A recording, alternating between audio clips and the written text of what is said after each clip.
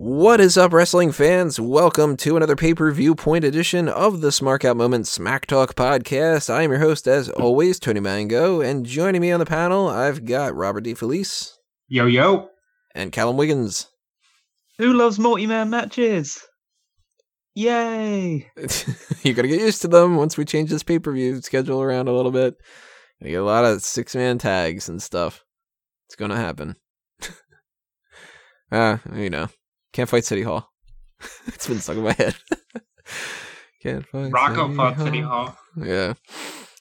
So if you can't read and you don't know what the title is, this is our predictions and our spoiler breakdown or any other kind of information that we can run down as far as Elimination Chamber 2018. It is a Raw branded pay-per-view, the final Raw branded pay-per-view, at least for a little bit, because the next time that we're going to get something that would have been a Raw pay-per-view, it's not going to necessarily be Raw branded.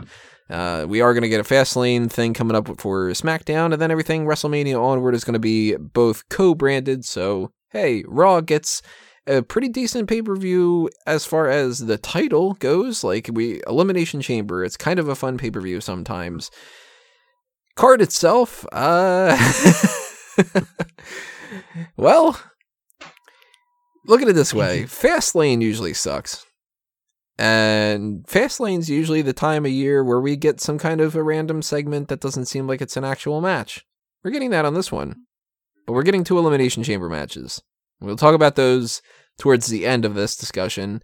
But the first thing we need to talk about, we only have, officially right now, and this is 4 o'clock Wednesday afternoon, we have 4 matches and a segment. One of them has another match on top of that has been alluded to, but it's not been confirmed. They waited until Wednesday afternoon before they updated the graphics for the website to begin with. They are dragging their ass on this pay-per-view, and I don't understand exactly why that's the case. So we currently don't have a pre-show match announced, unless it's one of the matches that we already have, but that they just haven't announced it. It's a pre-show, which either means that they haven't gotten around to announcing it, or that they don't even know how to schedule the pay-per-view yet. This is a weird-ass situation, and I would not be surprised at all if 20 minutes after I start processing this video, they go, oh, by the way, we added this match and this match, or some kind of thing like that. So if we are missing something, I apologize in advance, everybody. We can only prepare as much as we can prepare. They haven't prepared. It's on them.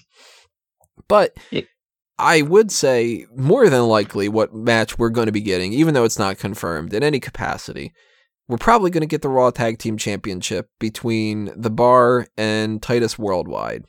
First off, because Titus Worldwide beat The Bar on Monday Night Raw. Second, because on a Fallout video that followed, they challenged The Bar.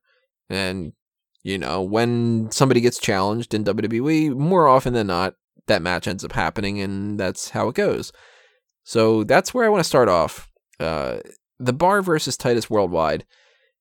2 topics here, in my mind, outside of just who's going to win the match or something like that. And I want to start off with just something that's a little bit off the beaten path, but I talked about it on the Hot Tags, didn't get a chance to get anybody else's opinions. Apollo. He's no longer Cruz. No, I think the Sun God is going to be quite angry with him now. Well, the name of Apollo Crews was pretty shitty anyway, because it was just a take on, hey, Apollo Creed, and he looks like Terry Crews. Here we go, Apollo Crews. But to take away his last name really leaves him in a crappy spot, because the name Apollo makes you think of like some strong godlike figure, and I don't think Apollo Crews fits that at all. What are we talking about? He looks like. That's the one quality that he has, is the fact that Yeah, got the but body he's of a so god. small, and that smile, I don't see him as threatening. You know what I mean? Like, He's definitely like you. He's somebody that could have used the last name, but he's somebody else that could have so easily fallen victim to WWE's penchant for removing different parts of your name in order to, based on their own whims. They don't really seem to have a rhyme or reason for it. They just do it because they feel like they want to do it. they might as well just call him Uha again. You know, he could be No, you can't do that. Apollo Roman Nation. Reigns does that. That's the thing I Oh. was going to suggest. I thought about this. The very first thought I had was, this is ridiculous. Just this is ridiculous. But yeah, Apollo Nation. Why not? Yeah, You'd have Titus Worldwide, and Apollo Nation. Or even call him Apollo Worldwide. Just Titus Worldwide and Apollo Worldwide. Or fucking call him Apollo O'Neil, for fuck's sake. Just say that they're brothers now or something. Like, Apollo is... I hate this trend of being like... We had Alexander Rusev and Antonio Cesaro and Big E Langston and Elias Sampson and Luke Harper and Eric Rowan. And Adrian Neville. Adrian Neville, yeah, I even forgot about that one. And it's like, well, fucking, if the whole thing's supposed to be that you don't want an association with the whole Cruise shooter, then what about the Cruiserweight? Ugh. Oh, it's Cruiserweight. Oh, we're going to think they're the fucking shooters. It's like... They're the light heavyweight division now. Like, give me a break. People are smarter than that. You know, Callum was joking ahead of time about Tom Cruise. Is he going to fucking change his name? Maybe. And this is a topic for another whole thing. This is a mailbag or a all talk show or something like that. But maybe we shouldn't be talking about the fucking shooter. Absolutely. Maybe that Maybe you shouldn't glorifies make it. Like, Maybe you shouldn't make it so obvious the fact that you've changed someone's name because of the Florida shooter. yeah. Which is like, because what other reason would you give? Man, I tell you though, Apollo Nation, that should have been how they should have done it. Yeah. And they're still Chime. They could always just do that. You know, maybe if somebody's listening, they could be like, oh, Apollo Nation. Oh, I didn't think about that. Also, I should add fucking graphics to my page and stuff. Like, but wait, real quick rant too. Man, WWE.com, if you're going to be lackadaisical on the graphics, that's one thing. But you don't even update your 205 Live results. If you want to check on it. Well, if you want to check on what happens on 205 Live, you're better off checking smartoutmoment.com than you are on WWE. That's a cheap plug. Like, that's ridiculous. I shouldn't be better than you. You run this company. You have money. I don't. I'm running this out of a fucking basement. Like, yeah. How crappy does their website look? Do you remember how it used to look? Like, it used to be pretty high end. I don't know, a couple years ago or whatever, they really downgraded the style of their website. It's better than the little handheld video text videos things that they've been doing with those promos lately. I don't know what kind of outsourced people they hired to do that, but man, I hate those. Or the video blocks, Titantrons they've been using. Yeah, at least Jericho called them out on the interview thing recently. And did you notice that they changed that up right afterward? At least for this week. It was Jericho on a podcast. He said that he is like sick and tired of the robotic interviewers, and that everybody just sort of, I think it was Austin too, that whenever it's like, I'll ask you a question and then you'll just kind of stare off into the distance kind of a thing. And then it was like this week we had the whole like, let's cut to rings, cut to a side little picture-in-picture video of Renee Young going like, okay, and blah, blah, blah, all right, back to you kind of a thing and stuff. I'm like, I wonder if somebody paid attention to Jericho's podcast. They probably did. Yeah. Well, hopefully Jericho can then say something about the like the words that are appearing up when people are doing promos now on SmackDown. I really hate those. Yeah, no. What about the Raw graphics? Like, the new Raw graphics look so Bush League. Like, TNA can do better. It's just little arrows pointing everywhere, and it's so minimalist. Like 2018, hey, we're a media company. Look at these play buttons. You're gonna watch this on YouTube. Yeah. And they got rid of the intro. they're doing that thing again, which I hate. Like the intro to the show is supposed to hype you up, and it's gone now. And yeah, Burn It to the Ground still was kind of fun. You know, I love that song, and it was just kind of like getting you pumped up. Just burn it to the ground, and fuck yeah, Raw, we're gonna kick some ass, kind of a thing. Now it's just kind of like same thing with Shinedown. Like when they rebranded for the brand split, I really enjoyed their whole presentation, and now I feel like we've regressed back to the whole Tonight is the Night era. So Elimination Chamber is not. I mean, there's a lot of weird things going with it. Apollo, that's one side little thing. Another thing to talk about with the Raw Tag Team Championship that I wanted to bring up before we even talk about the Bar versus Titus Worldwide. Technically, we have no match right now for the Revival or the Balor Club or the Good Brothers, or the fact that they still keep calling them Luke Gallows and Carl Anderson. They don't want to call them either of their tag team names. Fine. You guys think that this should have been Titus Worldwide versus the Bar, or should it have been some other kind of combo? And where is this going for WrestleMania? Because right now, those are the 4 tag teams. You know exactly where it's going for WrestleMania. They got lucky and got rid of the Jason Jordan problem. So now we have the 4, bland tag teams. And that's actually, I like all 4 teams. It's just right now they're being presented in a very bland way, and they're going to get thrown into a Fatal 4-Way at Mania. Maybe Jeff Hardy's ready to go, and maybe we get the Woken Hardys again winning the titles at WrestleMania, but in a clusterfuck tag team match. It's hey, what did we do last year? Well, we had like a clusterfuck tag team match, and the Hardys won. Yep. It's time for that again.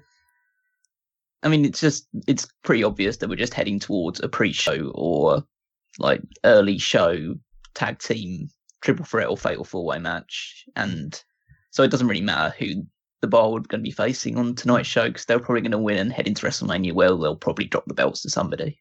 Don't you think they deserve better though? Let's be real. For the last half of the year, they carried part of the main event scene on the brand, and it got nauseatingly annoying, but they were in main event matches with Rollins practically every week since August, and now they're just like, okay, here's Titus O'Neil and Apollo, not Cruz. Yeah, you still kind of want to say Cruz.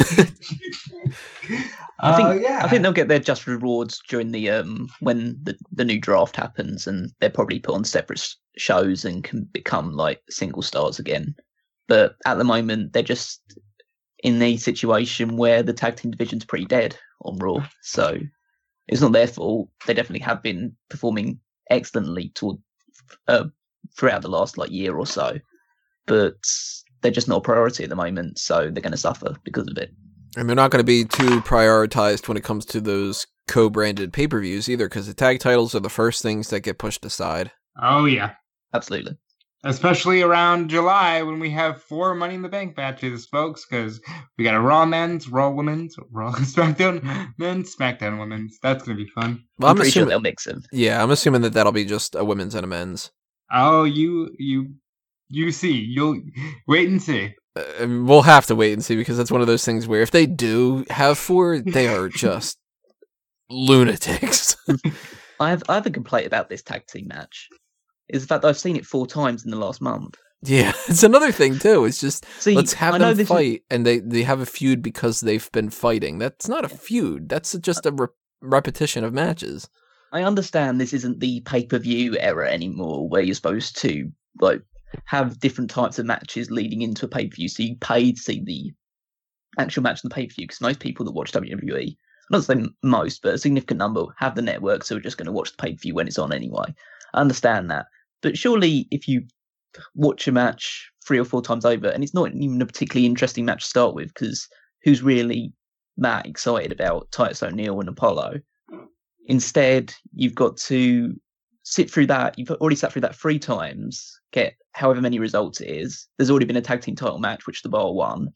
And so what's the real excitement or the intrigue heading into this match? What are people really expecting to happen in this match that they haven't already seen before?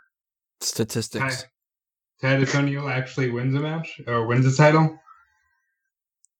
Yeah, this is not a seller match. No. You know, nobody's This is buying the fill time. pay-per-view for this. Nobody's tuning in to watch it. It's filler.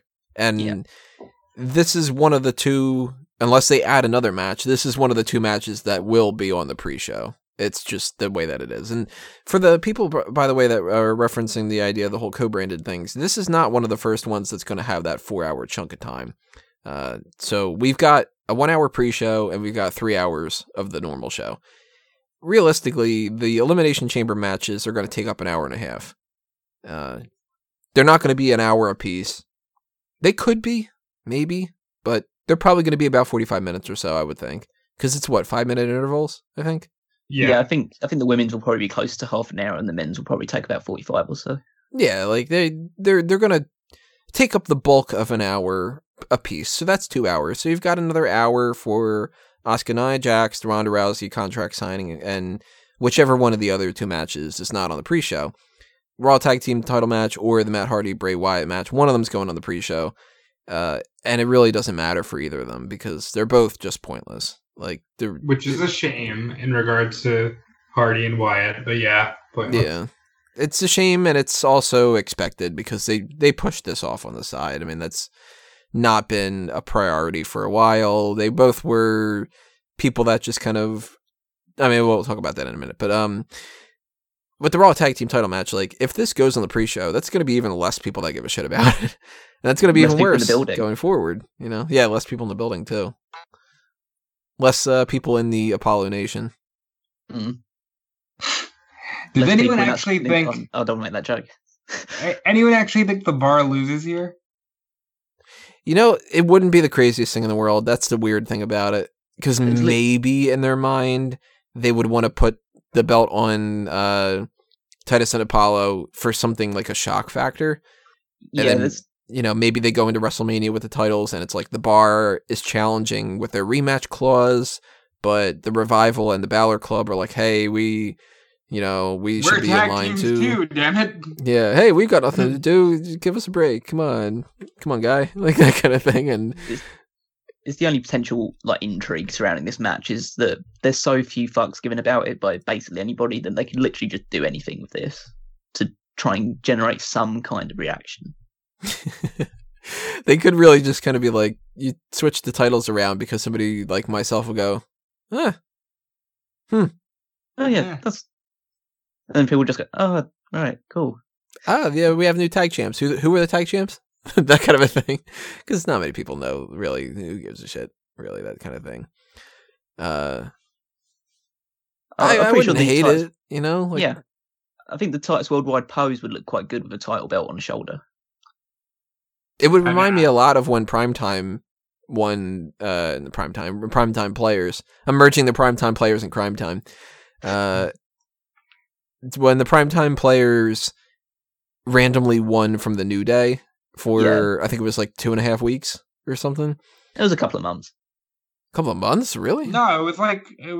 They They defended it on won the it pay-per-view. from the New Day, going from the weird Elimination Chamber special to SummerSlam because New Day won it back at SummerSlam. So I think they only had it for like 3 weeks. No. They didn't win it in the Elimination Chamber. They won They it the didn't win next it pay. in the Chamber, but they won it somewhere between Chamber and SummerSlam. They won it at the next pay per view, and then they defended it at Money in the Bank, and then they lost it at SummerSlam.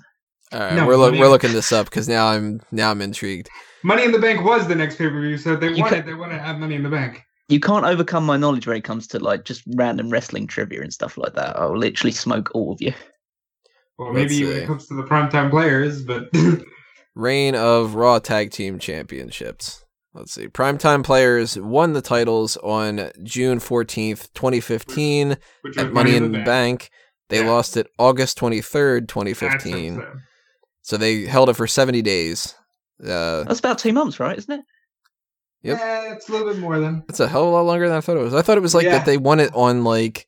Well, first off, I didn't remember it was Money in the Bank, but I thought that they had won it on, say, like if it was June 14th, and then they dropped it on like July 1st or some bullshit like that. Anyway, that could be the case when it comes to this. It could be Titus Worldwide wins this just for some intrigue and drop it at WrestleMania against anybody. And wouldn't be the craziest thing in the world. It would be something that we've seen happen before. Okay, but if they drop the titles here, can we move Cesaro and Sheamus back into the singles divisions, please? They're so good, but they're forced into tag teams because they have nothing for them. They'll be moving the singles thing. They'll have to split brands, I think, but they'll be back in singles action soon after WrestleMania. But to be fair, if they move into singles stars now or whatever, if they go back to the singles division, what's for them at WrestleMania? They're just going to be put into the Battle Royal. The ladder match. There isn't going to be a ladder match. Well, at least not on the Raw side. I'm still thinking that's probably going to be the SmackDown United States match, but Possibility. yeah. But I think just keep them as a tag team for now, so at least they have like a title match to look forward to at WrestleMania if they're still together. Because if they're apart, then they're in the Battle Royal, and then they don't get any shine whatsoever.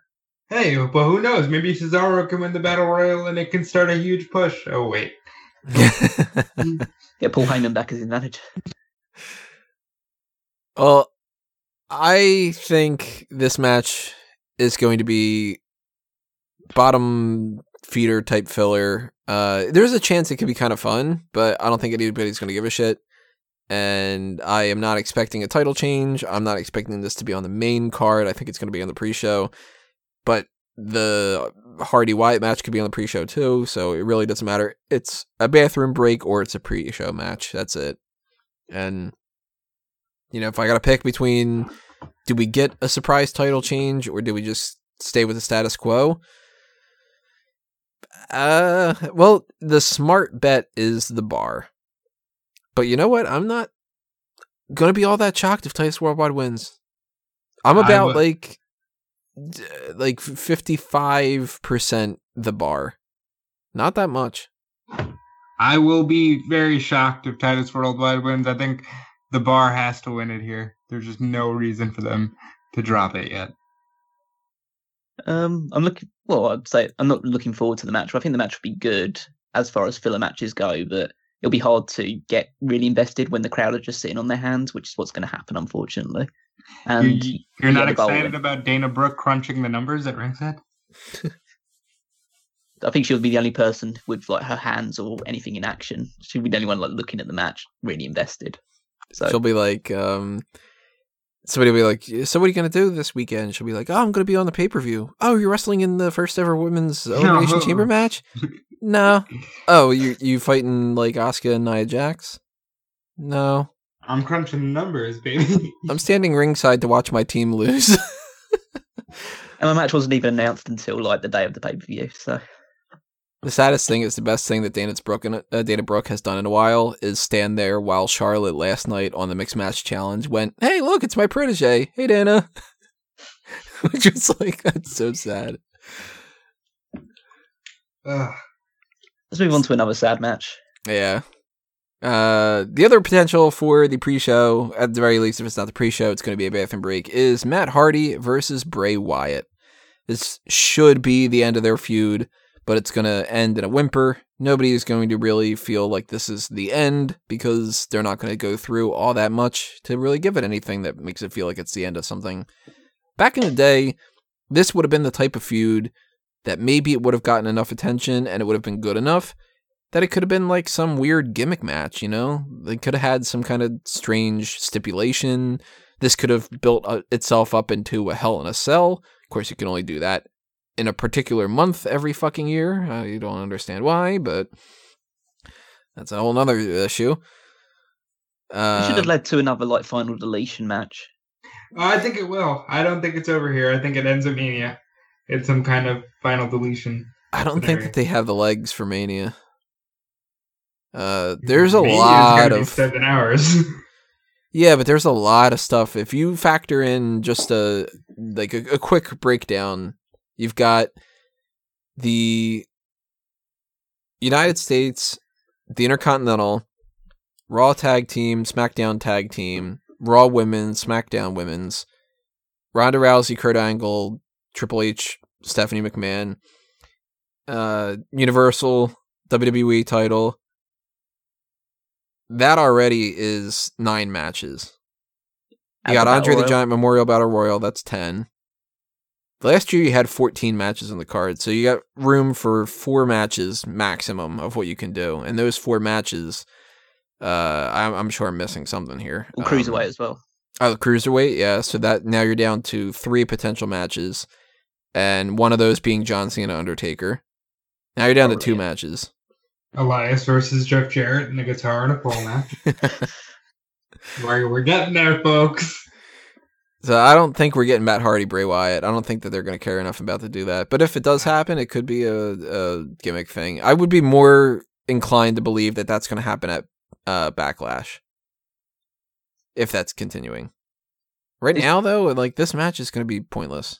If it is the end of the feud, it's going to be lackluster. If it's not the end of the feud, who cares? This feud is quite upsetting, really, because it was one of the things that probably people were looking forward to when broken Matt Hardy first came on the scene. Is if he comes back to WWE, he's got to have a feud with Bray Wyatt, because it's just 2 guys which are like decent characters and decent talkers, but are more known for their surreal antics and being able to essentially, where the rest of the wrestling world is quite not so much serious, but a little bit more based in the sense of realism. They can just go as surreal and as wild and imaginative as possible. And this has been so uninspired. It's basically they got hooked on the idea of Matt Hardy laughing, and they've just stuck on that for the entire thing. It's like, oh God, he got a video of him laughing, got so many views on YouTube, so he just keeps laughing and nothing else. It's weird to me that they're doing a lot of social media based stuff with like the weird cell phone promos, but they're not letting Matt Hardy do Matt Hardy things. You know, the weirdest thing about this is that they haven't gone weird with it. They've almost kept it too serious. It's very straightforward. It's very wrestling. It's like back and forth promos, like attacks from behind the scenes, whatever, like interfering in each other's matches. Like, where's the giant giraffes attacking things? Where's the dilapidated boats? Where's the fireworks going off in people's faces and stuff like that? It's like, it's so boring. And by now, it's gone on long enough that you can't reinvigorate it. Now, people, either they like it or they don't. More people probably don't. So if you go like, oh man, there's going to be this wacky segment tonight, people are going to be like, oh my God, this feud is still going on. Because you can't tell somebody like, WWE's not going to go out there and put a little graphic on the screen that says, nah, seriously, we're trying harder right now. I think the only way they could reinvigorate this and keep this feud extended beyond WrestleMania is that they add more people to it. Jeff has to come back. And I think they will. Jeff has to come back. You need to have more people from the Broken Universe turn up, and Wyatt needs a new family. Well, I think the match ends in like a schmaz deal. Maybe Wyatt's about to throw Matt Hardy off the stage or something, and here comes Jeff. We get the Brother Nero, I Knew You'd Come. We get to Mania, which will be like a House of Horrors / Final Deletion deal. And if they really haven't learned their lesson on not to split up the Wyatt family, the Bludgeon Brothers go to Raw in the Superstar Shakeup, or Wyatt goes back to SmackDown, and they try to reunite the Wyatt family again because they haven't learned their lesson. But Bray needs a family. Hardy needs the Broken Universe. If they're going to do it, they have to do it right. What if it's a way to bring back Hurricane? Well, then it was all worth it. But you still need the Broken Universe because you have to go back to the Lake of Reincarnation. This is like... This match is going to be the worst match as well. Yeah, that's the other thing, too. I mean, it's not going to be the worst segment, but it's going to be the worst match. Well, match quality as a whole on this show is completely out the window. I don't see any match being a match to write home about. I think one match is going to be good, and that's it. And that's going to be the men's elimination chamber match. Yep. I think every other match is going to be problematic. And in different ways, too. It's really weird. It's like the Raw tag team, we don't even know if we're getting that fucking match first off. They still haven't announced it yet. So that's one of those weird things where it's like nobody's going to care and stuff. The Matt Hardy, Bray Wyatt one, they don't have crazy good chemistry together. Nobody's going to care. It's not going to be the end of the feud. It could be a pre-show, blah, blah, blah, blah, blah, blah. Some of the other ones we'll break down a little bit, but at the very least, if you've got like the important feuds going on, if you were to throw a match on the card like a tag title match like that or the Hardy Wyatt one, you would kind of assume that, well, if they don't have the strongest feud in the world, at least maybe the match will be good, and I'm not looking forward to either of those matches. So it's really a shame. This pay-per-view's gonna suck. Well, like, we're really not doing our part in trying to hype the people watching or listening to this. No. But Yeah, no one's going to listen to the review at this point. Let's Yeah. get a little bit excited. Nah, listen to us bitch some more. yeah.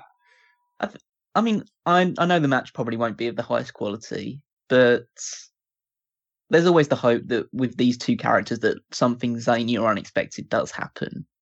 So even if the match itself from bell to bell isn't that good, maybe there'll be some sort of like explosion or special effect that makes it a bit more interesting or at least memorable.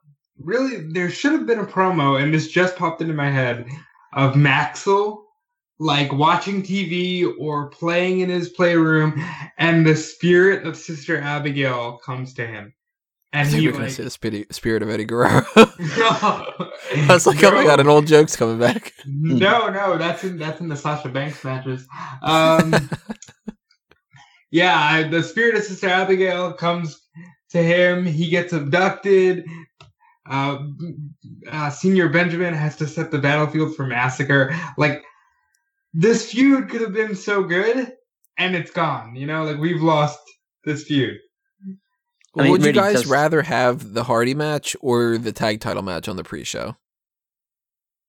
The tag title match, because I want them to do something with the Hardy match. I don't care what happens with Titus Worldwide. I mean, I try and go along the lines of trying to keep the championships important, so I put the championship match on the main show, just because it's a title match and this match doesn't have any stakes attached to it. So, I mean, I think if the fact that this match has no stakes attached to it, and I'm hungry now for steak, but Yeah, ooh. Man, Steak that sounds sounds so real good. good. Yeah. Steak night? but if this match doesn't have any like repercussions. My stomach just So- growled. God damn. I think you should just give Matt Hardy a win, and just make this a chance for like just to at least pick up the crowd a little bit. I think if nothing happens and it's just a standard singles match and the feud continues, then oddly enough that it should be on the pre-show. If something does happen where maybe the feud continues and it's like Jeff Hardy comes back into the mix, I think it should be on the main show. But nobody's going to care. Well, And- they've only had the one match, right? They've only done the one on Raw 25, which was just a throwaway because it was in the Manhattan Center. Yeah, it was like a 3-minute, like just scuffle really, more than a match. So there's really nothing to base how good this match is going to be on, other than the fact that Matt Hardy doesn't exactly put on the highest quality matches, and Bray Wyatt has been terrible for about a year now. So Boy, what a year anniversary of his title victory, huh? Well, I gotta say, as much as we're down on those two matches, I am much more down on something else on this card. The fact that they booked themselves into a corner with Asuka? Well, there is that, but even more so than that, I do not give a shit about Ronda Rousey's contract signing. it's contract signing. I don't know why they think this is worth like spending money on the WWE Network for to see someone sign a piece of paper. I mean, obviously, it's here? not just going to be that.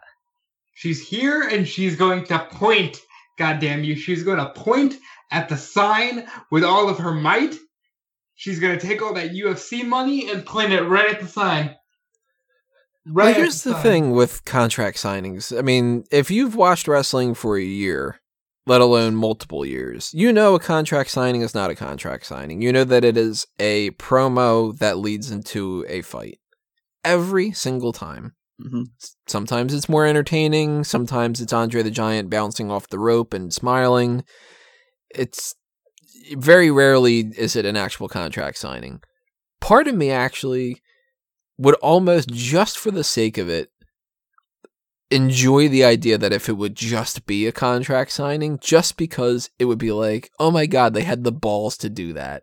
Like if they actually have her come out, sign a contract, shake a hand, and then fucking leave, I will laugh my ass off. I don't care, though, about anything that she can do here until they prove me wrong. Like, I'm expecting this to be Kurt Angle and Stephanie McMahon and Triple H, at most, in the ring. They cut long fucking promos about Ronda Rousey is so great and she's amazing and we finally have her on Monday Night Raw, and if Stephanie's in the ring, it's on Monday Night Raw. I fucking hate how she says that. And Kurt Angle will be all like, you know, it's great to have you, and you're great, and I love you, and I forgot my line, and that's the end of it. Welcome, Sondra Ralphie, to the... Can't wait to see you compete at the WrestleFest, that kind of thing. But Ronda is no charismatic promo type of person. No. So this isn't even going to be as good as when we have, which I hate too on pay-per-views, when we have like our pre-show is going to be the Peep Show or Miz TV or something. I hate that on pay-per-views. This isn't even going to be as good as that. And the big thing that they're going to be doing is it's going to be some kind of confrontation with her and Stephanie McMahon. Maybe Triple H is involved. Maybe Triple H gets involved with Kurt Angle. Maybe they immediately set up the whole mixed tag match or something. No, stop suggesting this. It's please. gonna happen. And then we're gonna have to hear about how super fucking awesome, amazing, uber fantastic this segment was. And we're gonna get on Monday Night Raw at least twice, if not 3 or 4 times. Oh my God, you see the fucking thing that happened with Ronda Rousey? She signed a contract and she did a fucking hip toss. Ah, God, I'm coming. Like, and I just don't want to fucking deal with it. Like, that's a great Michael Cole impression. Yeah, well, then it would have been, oh my. Yeah, Michael Cole is more, oh my. Vintage coming. Ronda Rousey is here. It's hot Ronda time. Like, How long does it take before he says vintage Rousey? First match, 6 vintage minutes. Rousey. First armbar. Oh, it's vintage Ronda. She's here. You might recognize this from her United Fighting Championship type stuff. And guys, I'm the coach. I work for ESPN. I'm a legitimate sportscaster. I've seen Ronda Rousey in a legitimate sport, and this is great, and this is why she's here. Well, coach will be like, what's it going to take? Corey will spat out something about Mandy Rose. I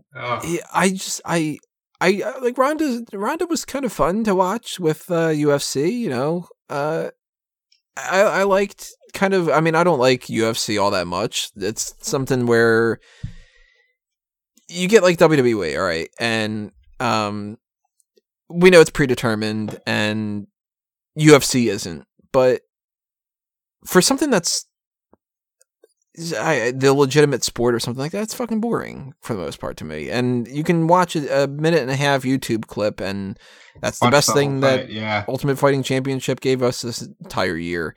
Meanwhile, WWE is going all fucking crazy and stuff. And Ronda, I can sum up the entire history of her career of me watching stuff is just like, oh yeah, like, she beat that person's ass. And then I go back to doing whatever I was doing. And then eventually she loses, and I'm like, oh man, Ronda lost. Oh, okay. She's not something I'm really all that invested in. So they're already, for my personal taste, I'm already not into this as much as what WWE wants me to be. It's their job to convince me that she can not only be something that I can be into, like as a celebrity, but also a main roster, normal women's division competitor. And she might be great. She might be terrible. But you don't win me over with contract signing. and you don't win me over with a promo, and you don't win me over with a hip toss, I don't care enough about this to be excited about it. And unless they do something interesting, there's an extremely good chance that this is going to be the worst part of the night in my mind. Some 30-minute segment dedicated to them talking about how great Ronda Rousey is, only for her to really do nothing but maybe point. Maybe punch somebody once. Well, this is why I wanted Ronda in the women's Elimination Chamber match.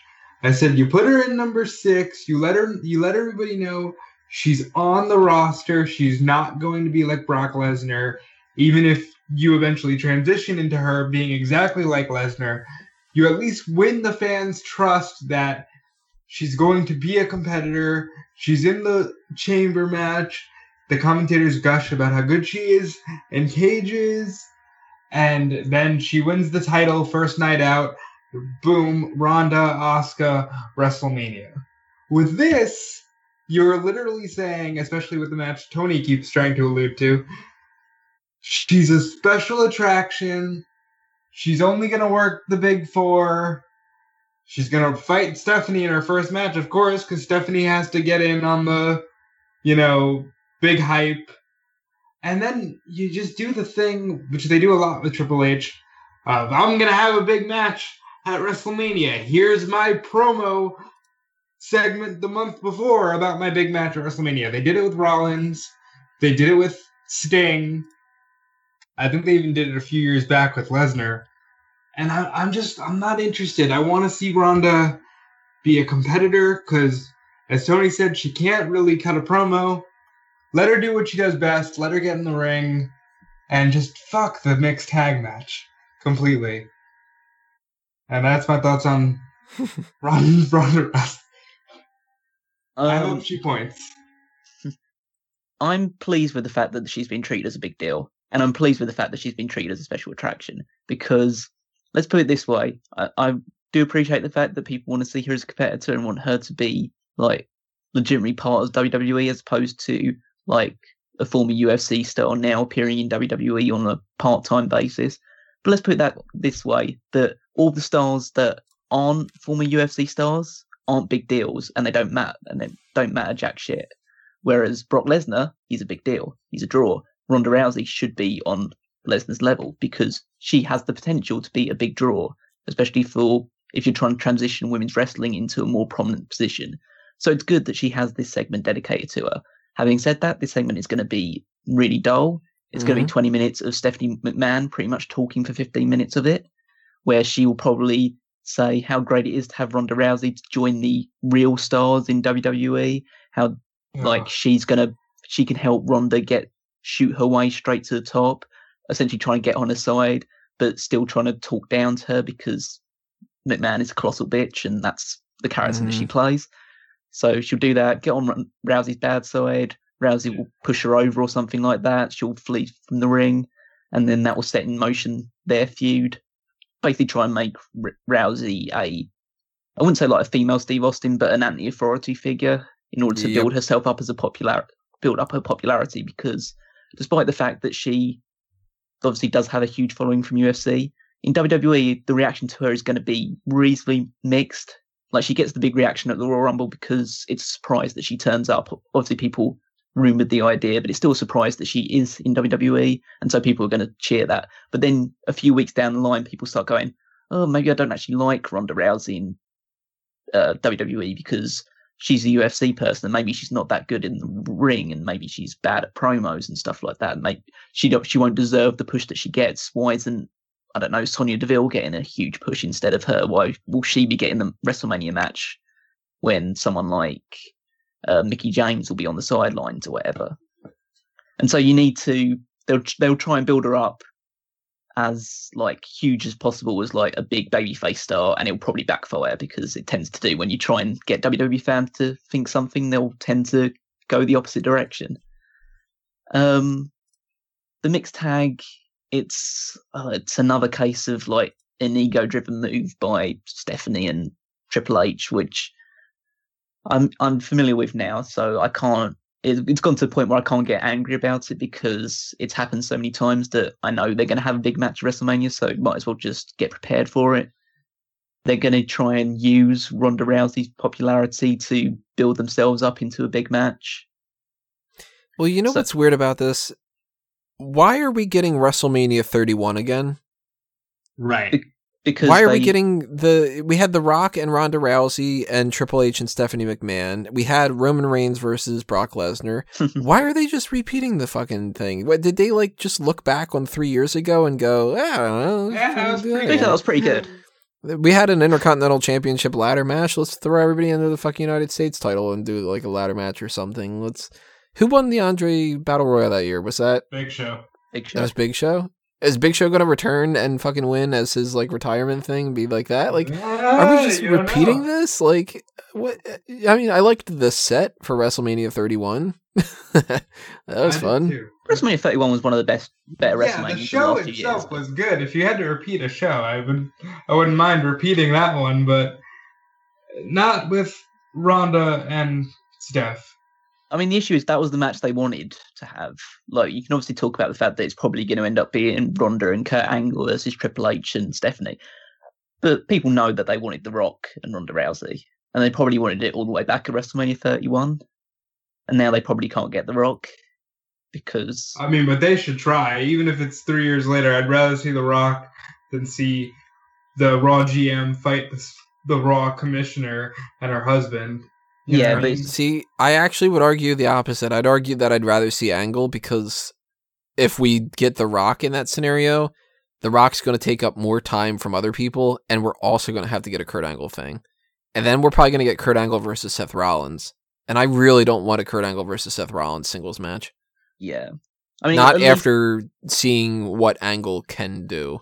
Before, I was like, all right, that'd be cool. Because I thought he could actually still wrestle. He's had 2 matches and he can't. Well, I feel like they're making it seem like he can't, because it wasn't even like he was that bad a year ago or whatever in TNA. He was still being Kurt Angle.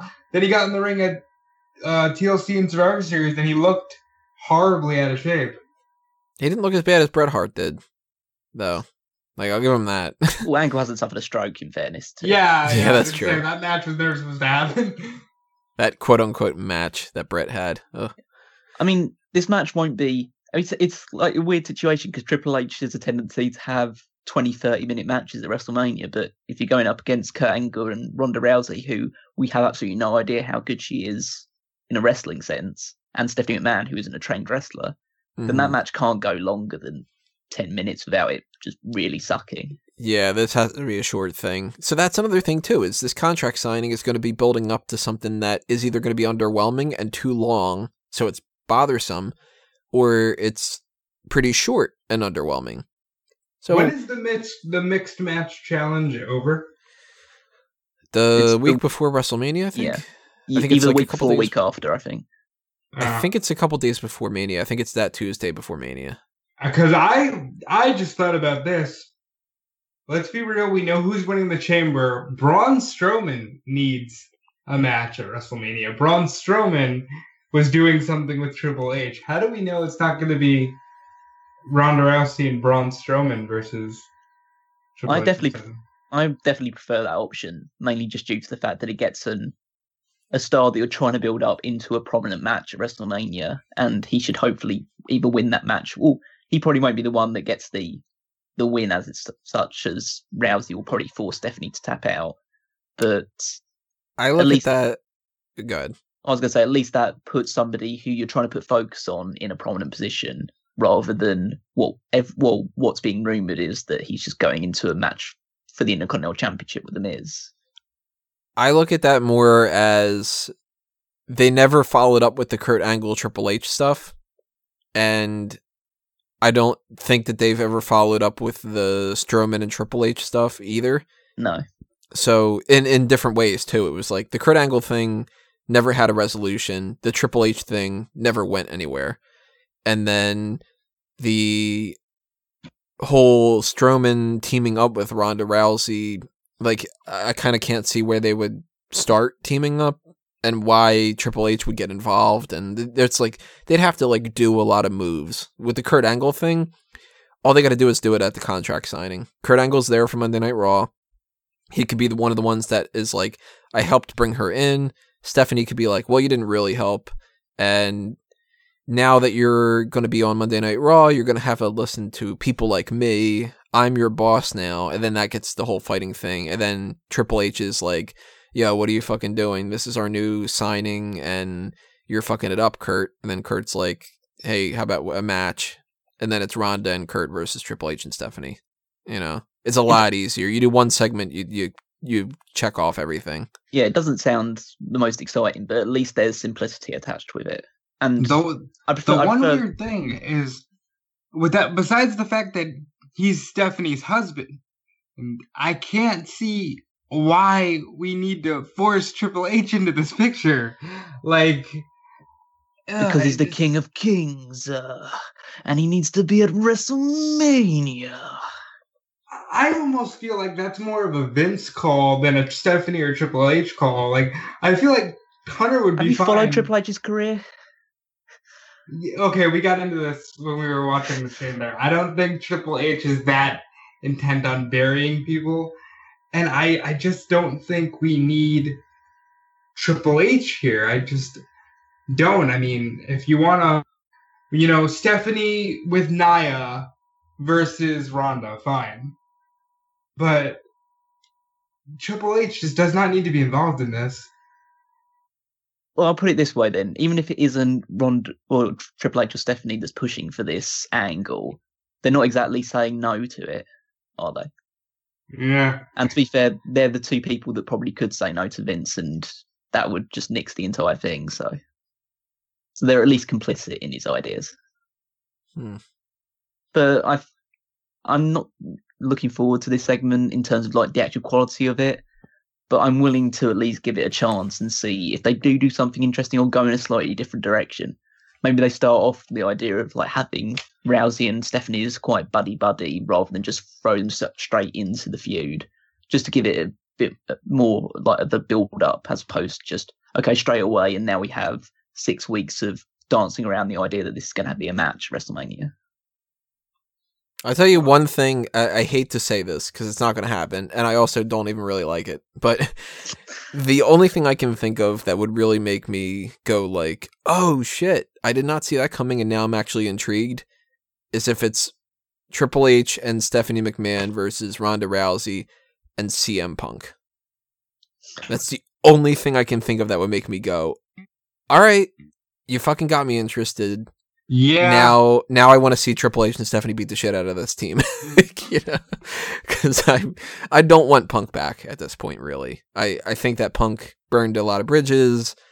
I kind of don't really support a lot of things that he has done necessarily in his career and stuff. And that would at least be kind of fun to see, like, the whole, like, oh, I'm a UFC guy now, and fuck you, Triple H, and, like, that kind of a thing or something like that. It's not going to happen, of course, but... Yeah, I think there's a less than 0.01% chance of that ever happening. I think there's more of a chance that the fucking Honky Tonk Man comes into the segment than anything else. But this Ronda Rousey contract signing is going to be, I think, the worst part of the night. That is also the most overhyped. And that's why it pisses me off even more. I'm going to throw out two more just fun what-if scenarios here, because they just popped into my head. There's always the chance that we get another guy like a Lashley. You know, I just, if you can't tell, I just don't want to see Kurt Angle and Stephanie and Triple H in a match. And I forgot Lashley was like hanging in the mix. Or there's always the chance that she's like, yeah, you're on Monday Night Raw. And Ronda just takes the mic and goes, no, I signed with SmackDown. you know, and then it's like, well, what the hell? And then, we still get our Charlotte Ronda Rousey match. You know what? That's another thing to bring up too. That's actually a good transition to get to this other thing, because we've got Asuka versus Nia Jax. I've written 4 articles, I think, about this at this point. Some of them have been posted, some of them haven't been posted yet. So I'm repeating myself a lot if you've read them all, but bear with me. There is no way that this match ends without some kind of bullshit. Yep, 100%. you've got the undefeated Asuka against the biggest woman in the company. The irresistible force. Yeah, the irresistible force. Somebody who, for all intents and purposes, should have been a champion by now. She's never won the NXT title. She never won the Raw title. She hasn't been a part of SmackDown, But for somebody who should have been built up as a monster and won the championship, it's weird that she hasn't. She's also getting a little bit of a push. She also has a built-in thing with Alexa Bliss. They're friends. They just kind of put that off on the side a little bit here and there. Part of it's because of Enzo, and I know people for some reason fucking hated that article that I put up on eWrestling News. I have no idea why. I think that was a hindrance to her a lot, but they have advertised this match more than once. That's the key. Specifically as if Nia Jax wins, it becomes a triple threat at WrestleMania for the Raw Women's Championship. Number one, that implies Asuka is challenging for the Raw Women's Championship. More than anything else. That means she's doing that. Number two, the alternative is, if that's not the case, and this is just Nia Jax will automatically get into whatever match Asuka is in, if Asuka challenges for the SmackDown title, that implies that Nia Jax goes over to SmackDown too. Or the rule doesn't fucking exist, and if Nia Jax were to win and Asuka were to challenge for the SmackDown title, that Nia Jax would just not be in a triple threat match. So they didn't think this thing out. Either they spoiled ahead of time that Asuka is challenging for the Raw title, or they didn't realize that there is no logical way that this does not change what they've already advertised. Even putting that aside, if Asuka loses this match by pinfall or submission, she loses a ton of momentum. If she loses by countout or disqualification, she loses a lot of momentum. Nia Jax doesn't really get the push that she really should in that kind of a scenario. And they have to do that annoying ass shit where they always say, well, she's undefeated, she was never been made to tap, or she's never was pinned. And that's going to be frustrating as hell. If Asuka wins, then Nia Jax, what the fuck does she do at WrestleMania? She can't win another match to get into a title match. If Asuka wins and she challenges Charlotte, then there's nobody to challenge for the Raw the title. There's Ronda Rousey. We don't need that mixed tag match, bro. It's like, this is insane. What the fuck is going on? Okay, I'll run this in with a very just concise way of saying what I think the match is going to happen, because I think a lot of people posited this kind of idea around, and I think it's the only way they can get themselves out of the huge corner that they've wedged themselves into. Asuka versus Nia Jax. It sounds like a big match. I like the fact that there's stakes to it. I like the fact, compared to Fastlane, at least Elimination Chamber has a lot of matches that have high stakes when it comes to WrestleMania in it. Oh, Fastlane's gonna be so fucking bland. Yeah, I know. So you've got these two people who really neither of them can afford to lose. What you do in order to try and wedge yourself out of it, which I admit isn't the best possible solution, but it's the only one I can really think of, have the match go on for as long as it's been going on towards the end. You've already had the women's Elimination Chamber match because that's kicked off the show. We'll talk about that, but say Alexa Bliss wins the match. So that's a slight spoiler into what I'm thinking is going to happen. But you move into this situation where Alexa Bliss comes out and tries to cost Asuka the match. So she tries to cost Asuka the match, try and help Nia Jax win. She inadvertently costs Nia Jax. I don't know how, in a certain way. Maybe she just accidentally trips her up or something. Nia Jax gets caught by Asuka, gets pinned, loses. She's angry at Alexa. Asuka decides that she's going to go to SmackDown instead to challenge Charlotte. Then you need to get a new number one contender for the Raw Women's Championship. Then you have, I know this is hard to believe, but a multi-person match for a fatal four-way or six-woman match or whatever to determine the next contender. Nia Jax wins that. Then you have your feud between Nia Jax and Alexa Bliss for the title. Man, I just hate that scenario because they just would have done the whole Mickie James, Mandy Rose, Sasha Banks, Sonya Deville, Bayley, and Nia Jax all essentially fighting each other.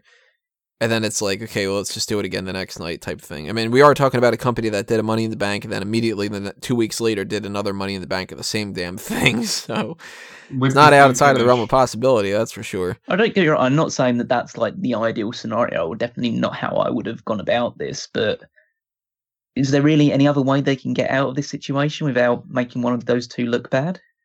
I don't know. You can't have Asuka. I mean, I say you can't do that. This is the same company that ended Charlotte's like pay-per-view winning streak at Fastlane instead of WrestleMania for some godforsaken reason. Like have Asuka lose her unbeaten streak in a like before WrestleMania or before a big show, just so you can squeeze Nia Jax into a triple threat match, and that takes a lot of squeezing. Let me tell you. Man, this is like. Sorry. I think this all depends, too, on the Rousey thing, because I've alluded to this on the WrestleMania predictions things and stuff. The three scenarios with the women this year are all dependent upon what they want to do with Ronda. Mm. If they don't do Ronda versus Charlotte, they pretty much have to do Asuka versus Charlotte. Because really, what else is there? She's going to do this match against Ruby Riott, and Ruby Riott versus Charlotte at WrestleMania would be stupid. You can't just throw them all in together and have anybody give a shit, because Naomi versus Becky versus Charlotte versus Ruby. What did they do last year? That's exactly what they did last year. Exactly, though. That's the reason why they can't do it. Like they can't keep doing that a million times. They got to figure out better ways to do that. And if you do Asuka versus Nia Jax versus Alexa Bliss, or Asuka versus Alexa Bliss, first off, if you do Asuka versus Alexa Bliss, it's a 3-minute match. And that's it. If you do that with Nia Jax involved in a triple threat, then that's at least more competitive.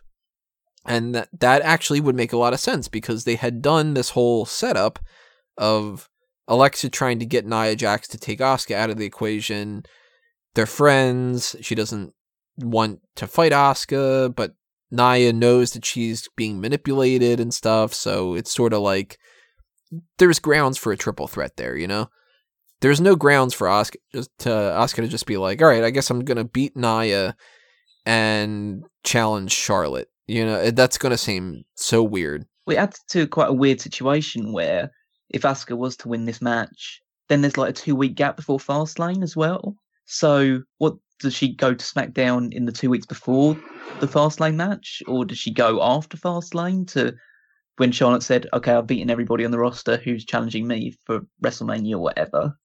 Yeah, do they do that same thing that they did before where Stephanie's like, you might as well wait because we've got another match coming up? Like, yeah, because like, will Asuka come in like to Raw the next night, or whatever, and say, because either she has to say that she's challenging Alexa Bliss for the title, or that she's going over to SmackDown. If she's going over to SmackDown, then there's this like empty void period where she's on SmackDown, but she can't do anything like to build the feud with Charlotte for WrestleMania, because we don't know whether Charlotte's going to be the champion or not. So just makes it a little bit more awkward. I guess that's the benefit of having like a co-branded pay-per-views going forward. And then on top of that, you also deal with the whole idea that if Charlotte and Ruby Riott are going to be fighting each other and Asuka says, I'm going to go over to SmackDown, everybody knows that. I mean, everybody knows that Ruby Riott's not going to beat Charlotte as it is, but then it would be like, okay, well then it's obvious Charlotte's not going to lose right now. And you have to wait until after SmackDown's pay-per-view to get to a point where you can start building Asuka versus Charlotte. And you know what they'll do? They'll have this sort of like, well, the story arc they'll have building into WrestleMania is that Asuka wasn't on SmackDown, so she has to, and so all the other women are annoyed that she's moved over and taken what they could have had a championship match. So she's basically just going to be all the SmackDown women in the course of like a couple of weeks to cement herself as the top challenger to face Charlotte. And then what do you do when Asuka wins the title? Because she's already beaten all the women on SmackDown. And you only have a couple of weeks as it is, too. Yeah. Like you only have, it's March 11th, I think it's Fastlane. So you have less than a month to set up everything you need to set up between Asuka and Charlotte, while also trying to figure out how you can get Nia Jax back into the Raw title situation, or Ronda Rousey if that's not the case, but I'm assuming that it's that mixed tag match. And then if you do Ronda Rousey versus Alexa Bliss, what do you do with Nia Jax? She just doesn't do anything. Neither does Bayley or Sasha Banks or anything like that. And Asuka and Charlotte just kind of fast-tracked themselves to a feud, all because you needed to rearrange everything for Ronda Rousey to win a title. If you don't do that with the title, then you need to do Asuka Charlotte, because there's nobody better for Charlotte on the Raw or the SmackDown roster, which means you can't do Asuka versus Alexa, which means you need to do Nia, which means Nia needs to win this, which means Asuka loses. It's like they didn't plan this. They clearly didn't plan it. Well, boy, I had completely forgotten, I'm going to be totally honest, that Asuka didn't even officially say she was challenging for the Raw Women's title, because I had it in my head that, you know, they said if Nia wins, it's a three-way, so Asuka must have said at some point, hey, I'm on Raw. But you guys just threw all that in, and now I'm thinking, boy, they could have really avoided all of this by just having Asuka say who the hell she was going to challenge, and then get to this. I don't even see this match as a big deal, because Asuka's beaten Nia before. I think she's even beaten her twice on NXT TakeOver events. I don't see why the move to Monday nights would be any more in the favor of Nia. Well, I don't understand. Like, they didn't really give a good explanation as to why Nia Jax is in this match and not in the Chamber. No, they... Listen, for all the hype about women's revolution and women's wrestling, listen, they're the same poorly booked crop of random females that they've always been. It's just now we're putting them in bigger matches because, hey, we have a talented roster and we can't get around it anymore. The women are going to end up in clusterfuck matches at WrestleMania anyway, because the men end up in terrible clusterfuck matches. They're going to end up doing a thing where you have Sasha and Bayley on the pre-show for God knows whatever reason. They're going to try to force Nia into this Raw Women's title match. I think it'll end up being a three-way, if not a four-way, if they don't just decide, hey, Ronda, here's a title match in a four-way. But they've really booked themselves into just a horrible position here. Nia should have just been in the Chamber. You know, she could have won the Chamber. Alexa could have mandated her rematch, and there's your three-way right there. Without the extra steps of possibly costing Asuka. I didn't think of that. That's really simple. The undefeated streak that, you know, you built up for 2.5 years. So why are we here? Why are we doing this? As far as will Asuka go to SmackDown, it would be really stupid at this point if she did. Why is she having this match? She could have just said, hey, I don't want to fight Nia Jax. I'm going to SmackDown. Yeah, there's nothing for her. Yeah, she can only lose in this scenario. I mean, it's really poorly arranged. There's zero logic here. Unless there's something that we're not seeing. Like, maybe they have some kind of a weird-ass plan, and it makes no sense because we don't know that there's, like, these 5 other elements to it, you know? Like, maybe they are not doing the Superstar shakeup after Mania. Maybe they're doing it before Mania, or, like, you know, like one of those weird things. Like, it wouldn't make any sense. Yeah, it would really fuck things over for WrestleMania if, like, the entire roster's got switched around almost. Right. None of them would make any sense, but then nothing does. And it's almost like they have forced themselves to say, we either need to write Nia Jax off as not an option and also kind of hurt Raw, or we need to write Nia Jax off as not an option and hurt SmackDown, or we need to write off Asuka and hurt her. But then we're also talking about a company that hasn't used Shinsuke Nakamura since he won the fucking Royal Rumble. Word. I didn't even think about that. He hasn't been on SmackDown, I think.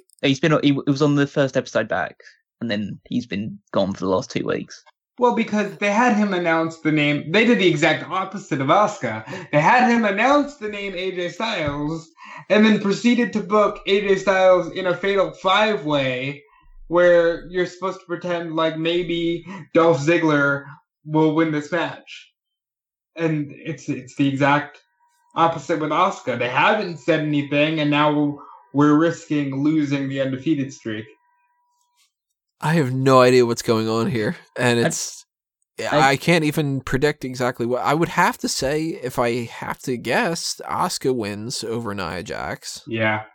But I mean, like going beyond this as well, aren't you tired of like having the Royal Rumble winner having to defend their spot on the pay-per-view before like WrestleMania?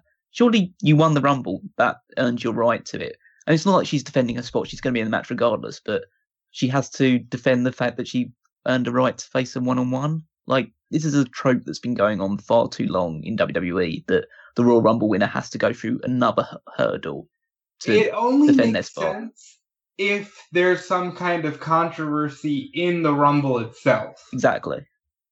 Like, it was the two Rock people Big win Show it thing or or whatever. something. Yeah, if it was like the Rock Big Show thing where Rock's feet hit the ground first, but it wasn't seen by the referee. If it's something like that, then yeah, that makes sense. But in this case, Asuka it wasn't even, like, Nia Jax was eliminated not early on, but she wasn't even in, like, the top 10 or whatever.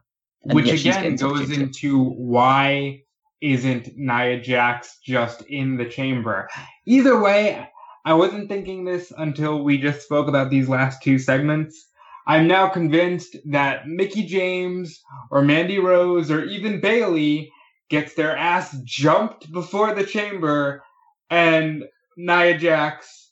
Yeah. See, that's another thing I wanted to bring up. I'm glad you brought it up, and that's a good transition to go with it, because that's one of the only ways I can see out of this. Asuka beats Nia Jax, maybe through a distraction by Alexa Bliss. Maybe it's an unintentional thing. Maybe she just flat out beats her. Possibility. Or, you know what? Maybe it could be one of those things where Asuka wins because there's some kind of, like, count out. So it keeps Nia looking strong. And we do the Raw Women's Elimination Chamber match afterward. Nia bitches and complains to Kurt Angle backstage, and she goes like, "This is bullshit. I didn't fucking lose that match. I deserve to get another chance." And he goes, "Well, I don't know what to tell you. I didn't read the script." What? And then we get maybe Mickie, maybe Bayley, maybe Sasha, who knows. Somebody can get jumped. Nia takes their place. Nia wins the championship. Hold on a second. Does somebody need to get jumped? Because we should have an extra pod, right? There's going to be 7 men in that Raw men chamber, so... Well, they actually could justify it that way. They could say, "Look, there's 7 men in that one. Why can't there be 7 men? 7 men in the women's one. Why can't there be 7 women in that one?" They could justify it that way. And then in that scenario, Nia wins the title, and then you've got a triple threat because Alexa is the champion that gets the rematch clause. Nia is the champion. Asuka has the title shot. The only question at that point is, what do you do with Charlotte? Then you have to do the Ronda Rousey thing. Which, No. if you do the Ronda Rousey thing, then she can't sign the Raw contract. Or you do clusterfuck Charlotte versus everybody. And who gives a shit? You know? In the Queen's Open Invitational fucking women's match. Because nobody's going to care if it's like Becky versus Charlotte. That's going to be, you might as well put it on the pre-show. Yeah, Why do you get the sense of, like, if Nia Jax were to go that way? I'm not saying that's definitely not an option, but you must get the sense of, like, if that was to happen, then these guys are just so desperate for a triple threat match to happen for this championship. Like, it almost feels like, so you've gone such a roundabout way of doing this. You must have been desperate for this triple threat match to happen. Like, why is it so important that these 3 women fight for the title at WrestleMania? Surely can't one of these two have a singles match instead? Like, why are you so like hell bent on having it be a multi-person match. Well, because they've been building this story since December, but you couldn't do it at the Rumble because we had to have a historic Women's Rumble, and you couldn't do it in this month because we had to have a historic Women's Chamber. I understand the story, but you need to have it as just one-on-one. You can't just throw the Royal Rumble winner into this story, because then it's like the real story is between Nia Jax and Alexa's friendship, on and off again friendship, and then you just throw in the Royal Rumble as like an afterthought into it, when it should be Asuka's story. That's more so, I think, because if they... Well, I mean, you look at like the crop of women that are in WWE right now, you've got Alexa Bliss is at the top. Mm-hmm. She's not going to be at the top for long because she's got Nia Jax, Asuka, Ronda Rousey, Charlotte. Those are the other ones that are really fighting for that top spot. Mandy Rose and Sonya Deville, they'll hang around the same as what Naomi is and Natalya and whatnot. Carmella still has that Money in the Bank. Mm-hmm. We don't know what is happening with that.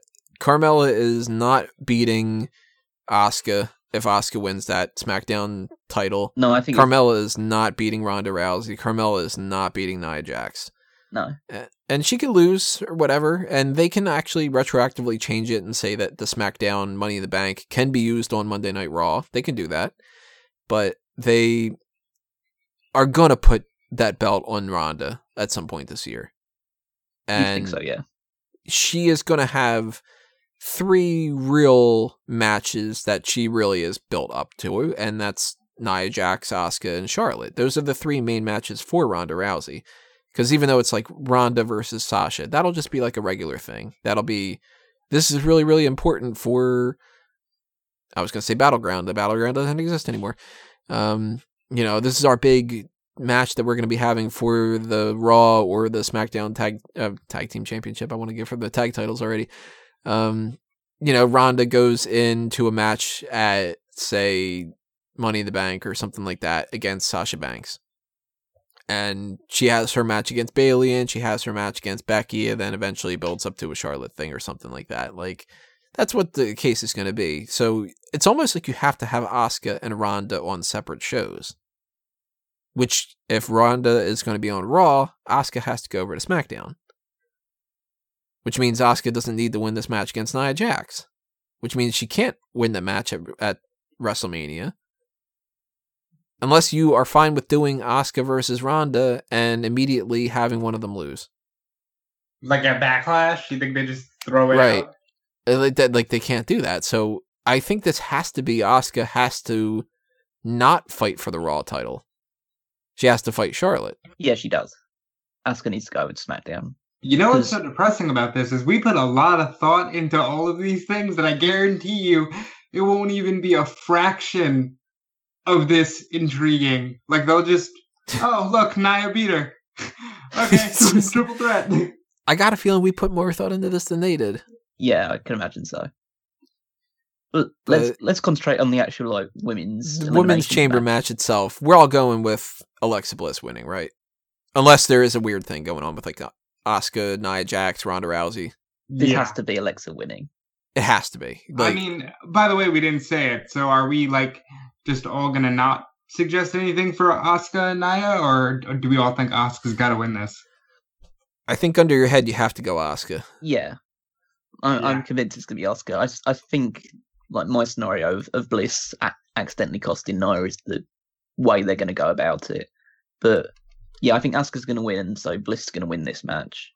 Yeah, I mean, there's a lot of intrigue and stories going into this. I mean, I say intrigue. It's been a reasonably good story. I don't want to shit all over it really. The idea of Alexa Bliss trying to get on Mickie James's good side, so she has an ally going into this match. So you kind of know that they're probably going to be the last 2, and Bliss is just going to be, or they're going to be 2 of the final 3. Bliss is going to turn on her or something just to like DDT her out of nowhere. Yeah, she has to pin Mickie. Yeah. Because I give them credit for this. They actually thought enough ahead of time to say Bayley and Sasha will probably team up. Sonya and Mandy will probably team up. Be kind of fun if Alexa was like, hey, Mickie, we used to be a team. Why don't we team up and make it 2-1-2-1-2? That was actually smart. Yeah. I like that.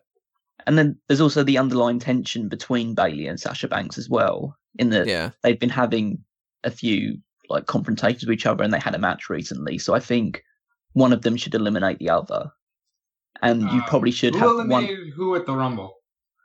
Sasha eliminated Bailey. Yes, so Bailey will probably eliminate Sasha here. Well, Bailey got a win over her on Raw though, so I think the one who should the one who eliminates the other one should be the one that's turning heel. So if you're going to turn Sasha heel, she should be the one that eliminates Bailey. I want these two in a more prominent role, and I know I have to wait till WrestleMania season's over to get that, but Bailey and Sasha, 2 out of 3 falls at WrestleMania, would probably go on the pre-show, but it deserves more than that. You know what I mean? They're definitely, in terms of the quality of their performances and the matches that they're capable of putting on, probably compared to basically every other match that is going to have a prominent position in the women's roster, it's probably at a higher standard, but they're just not a priority. And I kind of don't care to see it. I mean, have you seen it enough? Really. Yeah. It's not that you haven't seen it enough, but like, what have they done since being on? I mean, Sasha Banks has won the women's championship like 4 times, but she's never held it long enough to really care. She's never held it long enough to be a champion. I definitely think that they squandered them last year with, the random, again, forcing Nia into the Raw title match with that 4-way last year. That was a very dull match, and I had high hopes for that going into it. It should have just been 1-on-1. It should have been Bailey versus Sasha in that one. Mm-hmm. Yeah. Or, what really should have happened is that Charlotte should have been defending against Bailey, and Bailey should have won at WrestleMania, but that's neither here nor there, really. But in this situation, you kind of it doesn't make sense for any of the other 5 people to win the women's championship.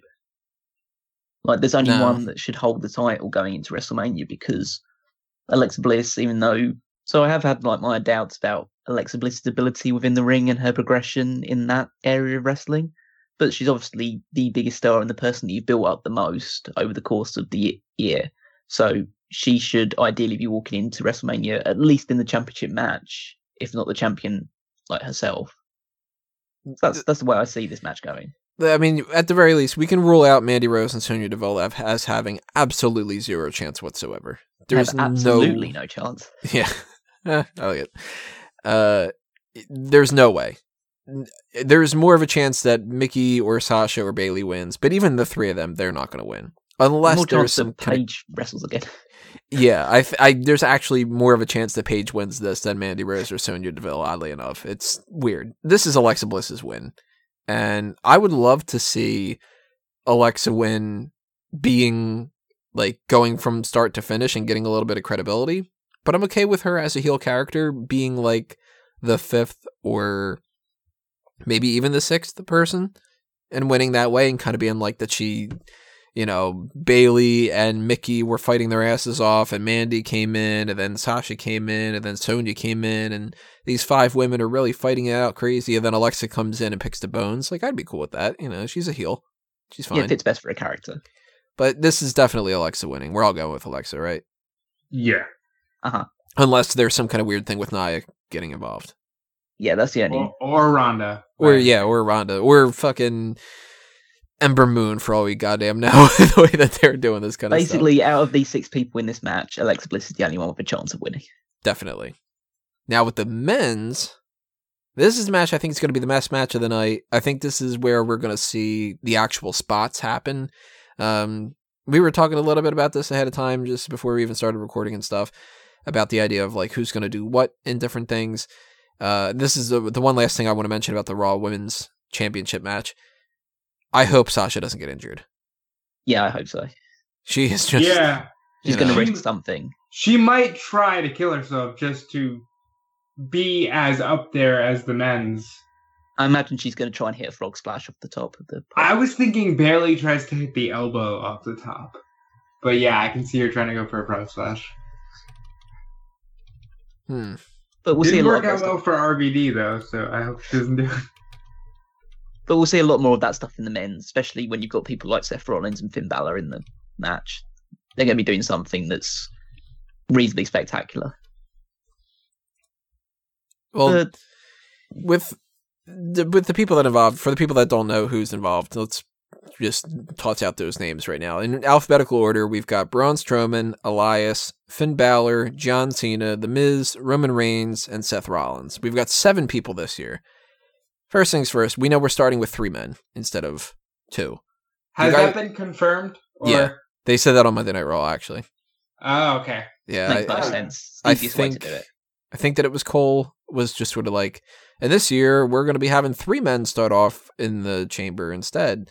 Oh, that's why I didn't hear it. I drowned out Cole. Yeah. Much, so. So we know that Miz is starting with 2 other guys, and Elias is going to sandwich the thing. So I'm going to go with Miz, Roman, and Seth. I was thinking maybe Miz, Balor, and Seth. Yeah, I was thinking that 3 as well. Or Miz, Balor, and Roman. I think Strowman can't be one of them. No, I think you established, like, during the Gauntlet match on Raw, that Seth is kind of an Iron Man, so he should be someone that starts it off.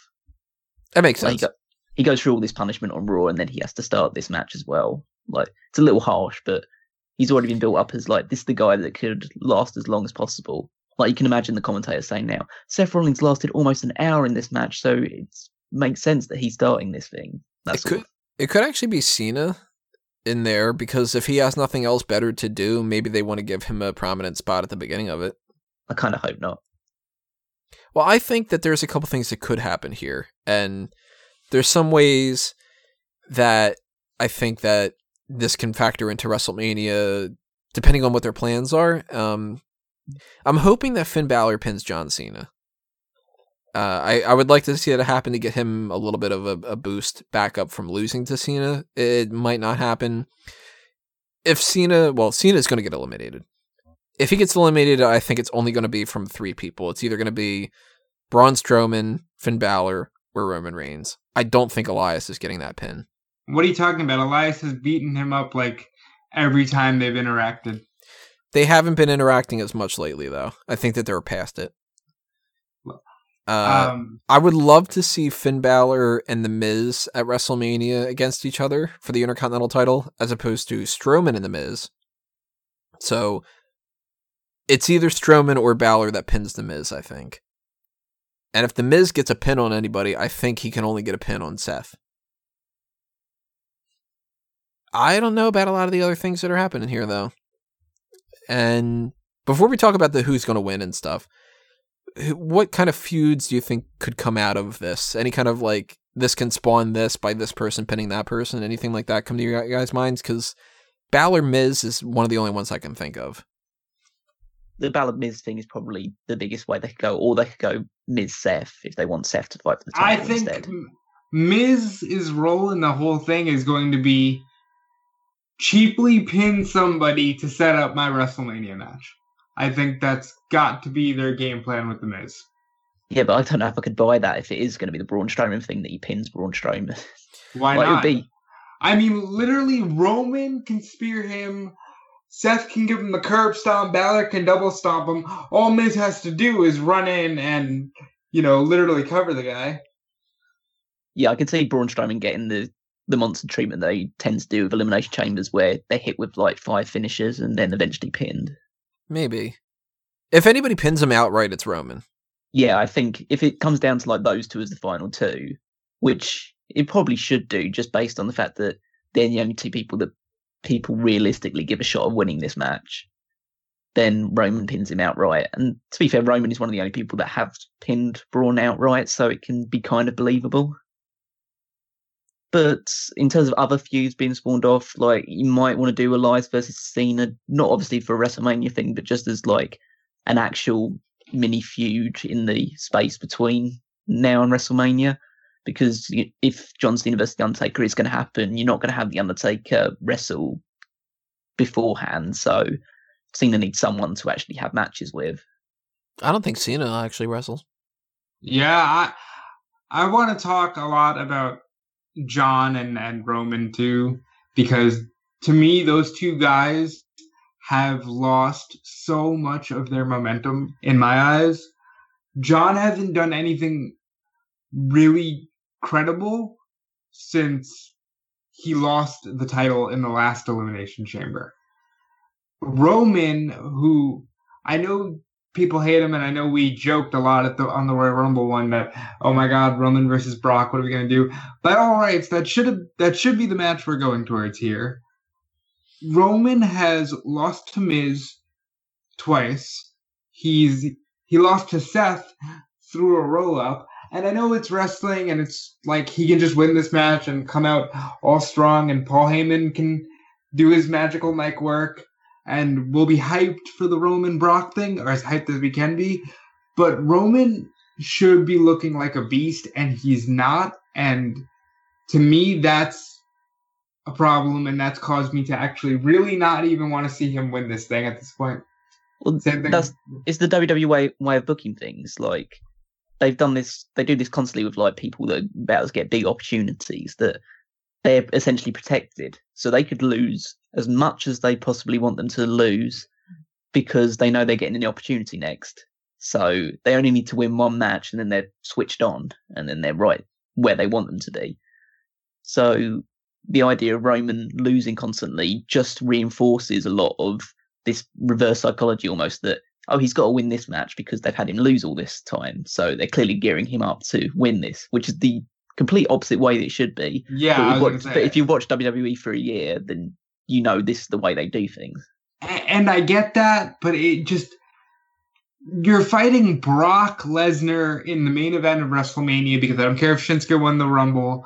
Whatever the Brock Lesnar match is will likely be the main event, barring a John Cena. Whether the Roman will be is the main event because he's main evented the last 3 WrestleManias. I just can't see Roman as a credible threat to Lesnar. Last time they were in the ring, Lesnar pinned him. You know what I mean? They've done a lot of damage to Roman in my eyes, and John has really just lost all steam.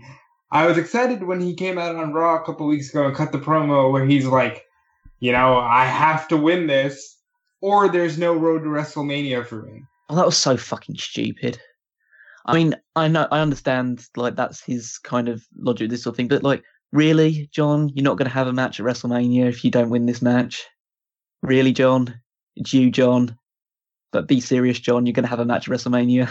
Well, since... You could drag out Heath Slater or Curtis Axel or whatever, and you're still going to have a match on the main card at WrestleMania. Ever since they did the thing with Stephanie 4 years ago, where Stephanie was like, "Who do you think you are, John? A spot on WrestleMania has to be earned." I think that's been his whole story since then. Like, I have to earn my spot. Yeah, but I understand that story, and they could go with that narrative. But he always does get a match at WrestleMania, so it doesn't really change anything, does it? And on the flip side of this, there's Rollins, who the last couple of weeks has risen from the ashes of the horrible Jason Jordan thing and been made to look like, I want to be Raw's Iron Man. And then he goes and has the incredible performance in the Gauntlet match. I would like to see Rollins, in a dream scenario, pick up the win here because he deserves a high spot at Mania. That's what I was thinking. Like, in terms, I think WWE shot themselves in the foot a little bit with that. In the idea that I like the idea of Rollins being in the match, even if it does turn this Elimination Chamber into a 7-man match. And I like the idea that he's now being pushed towards the main event scene. But they've pushed him so hard that people are going to be so pissed when Reigns wins this match. That Rollins hasn't won this. I'm starting to get a little bit more onto the side of things that maybe Braun Strowman gets in the mix too. Because they're not really building towards a Strowman Miz thing. And they could, they can kind of cop out and make it like that. But I think that Balor Miz makes a lot more sense. Yeah, it does. And Strowman has really been hitting the Brock Lesnar stuff hard. And they have to know that Braun is over. So there's part of me that's thinking that we might get a triple threat at WrestleMania. That's maybe not a match I want to see. Well, I mean, look at the way that they've been booking things. There's a good chance we can get Braun Strowman winning that championship instead of Roman Reigns. I mean, to be honest, there's no other stuff that they've been building up, really. It's either they do a rush job with something else, or we do some kind of like the two of them pin each other, and well, then we literally just saw that. I know, that's what's weird about it. I think that WWE's in a situation where they didn't think about a lot of these, and they're either going to replicate a lot of the same things, or they're going to book themselves into corners. And I'm gonna go back to what you said about rebooking WrestleMania 31. So really, you cop out again on Roman and Lesnar, and you throw the other guy that's over into the match just to avoid having Roman and Lesnar? Because they didn't think about this a year ago. All they cared about a year ago was Brock said he wanted to fight Goldberg for the title and win the title at WrestleMania. And then they said, all right, we're going to throw out our plans with Jericho and Owens, and we're going to do that. And then it became, well, now we have Rock for the champion. I guess we build up Roman because we want Roman to be that guy. And then they spent this whole year just kind of going, well, we'll work our way towards that. We'll work our way towards that. And then they go, fuck, man. Roman actually isn't as over as we thought that he was going to be. And it's like, past 3 years could have told you that it didn't work the first time. Over because the night after Mania, he came out as a huge heel. And the very next week, they're like, I'm the big dog, yo. People love me. You know, if they would have just let Roman be the biggest piece of shit, he would have been the most over heel. Yeah. And they didn't want to do it. And in the process, Braun Strowman got over probably a lot more than they even expected him to. And they maybe not even expected him to be a babyface at the time. And now they booked themselves into a corner where they were like, well, we can't do Braun winning the title from... Because remember, Braun... he had enough momentum at SummerSlam that a lot of people were sitting there going, well, maybe Braun wins the title. Maybe Braun wins it at No Mercy. And it didn't end up happening. And that's because I think in WWE's mind, they were looking at this going, yeah, but we can't because we want to do that Roman Reigns match. And now they're at a time where they go, fuck, we probably should have done that. They were thinking, we squash Strowman, we give them the one-on-one with Lesnar, we squash Strowman there, and, you know, it's all systems go with Brock and Roman. Then all we have is Roman left, and then we'll figure something else out for Strowman. And then in the meantime, they were like, Strowman's just getting more popular. All right, well, we'll put him in a match against Kane and Lesnar, and that way he can lose and whatever. And then it's like, oh, we got Elimination Chamber coming up. We can't do anything that doesn't have Strowman in there. Fuck, what do we do with that? I think that there's a chance that Strowman might win this as well. It might be Strowman and Roman that both win. It's not Elias. It's not Finn Balor. No. It's not John Cena. It's not The Miz, and it's not Seth Rollins. Either Reigns wins this on his own, or Strowman also wins it. I don't think Strowman wins it on his own. If they want to go with an absolute what the fuck, we could see Finn Balor win it. If they wanted to go with the what the fuck and have Balor actually say, you know, I still haven't gotten my match for this title that I never lost. If Balor was ever going to have a Universal Championship match, he would have had it already. Yeah, I don't think that's... There's no way they would be saving that to WrestleMania. I think he's either in that Intercontinental thing with The Miz or he's in the Battle Royal. Yeah, unfortunately. Those are the two real options. I think, based on the way they've been booking things, the logic dictates that really Strowman should be winning this match because he's the one who's had the biggest push towards Lesnar. And then you obviously have the Balor versus Miz feud. And honestly, Roman Reigns versus Seth Rollins actually sounds quite good for WrestleMania. I know they've had that starter match at the Gauntlet match, but having Rollins win that match could sow some seeds of dissension. And to be honest, that's going to be a better match than probably most other things that will go on at WrestleMania if they was just presented correctly. I love when Rollins and Reigns are in a story together. But I'm thinking right now, as I'm looking at the match, it's going to be Rollins and Balor at Mania in the inevitable, fuck, both guys need to win here. Who's Raw's Iron Man? Let's find out. Maybe throw The Miz in there for the IC title. Maybe Miz goes with Strowman. Maybe John Cena says, you know, Miz, I've never won the Intercontinental title. And they go that route with it. Because we've never seen John Cena and The Miz at WrestleMania before. But you know what? We've never seen John Cena win the Intercontinental title from The Miz at WrestleMania before. I can't stress enough that majority of the guys that have shot at winning have been killed for me. But yeah, if we don't do Roman and Brock at Mania, then what the fuck was the last year for? It's either Roman and Brock, Brock and Braun, or Braun and Brock, and then Roman does something else. But I can't imagine that they're going to skip over Roman. That's why I kind of think maybe it's a triple threat, because I can't see Strowman being in that Ronda Rousey thing, and I just sort of can't imagine Braun winning that Intercontinental title from The Miz a little bit. I'd rather WWE. I mean, I know this is obviously asking for a lot, but I'd rather WWE would admit the mistake that they were wrong to just laser focus themselves onto the Brock Roman match at WrestleMania and say, okay, Strowman is the big deal right now. He has to be the match at WrestleMania. But then do you really do another plain one-on-one with Brock and Braun? I'd rather see that than to see Roman Brock. I think the Roman Brock match would be a better match, but you just have to go with what's going to get the crowd excited. Like, we all know that Roman Lesnar match happens. It might be a terrific match. It might be 4 or 5 star classic, whatever.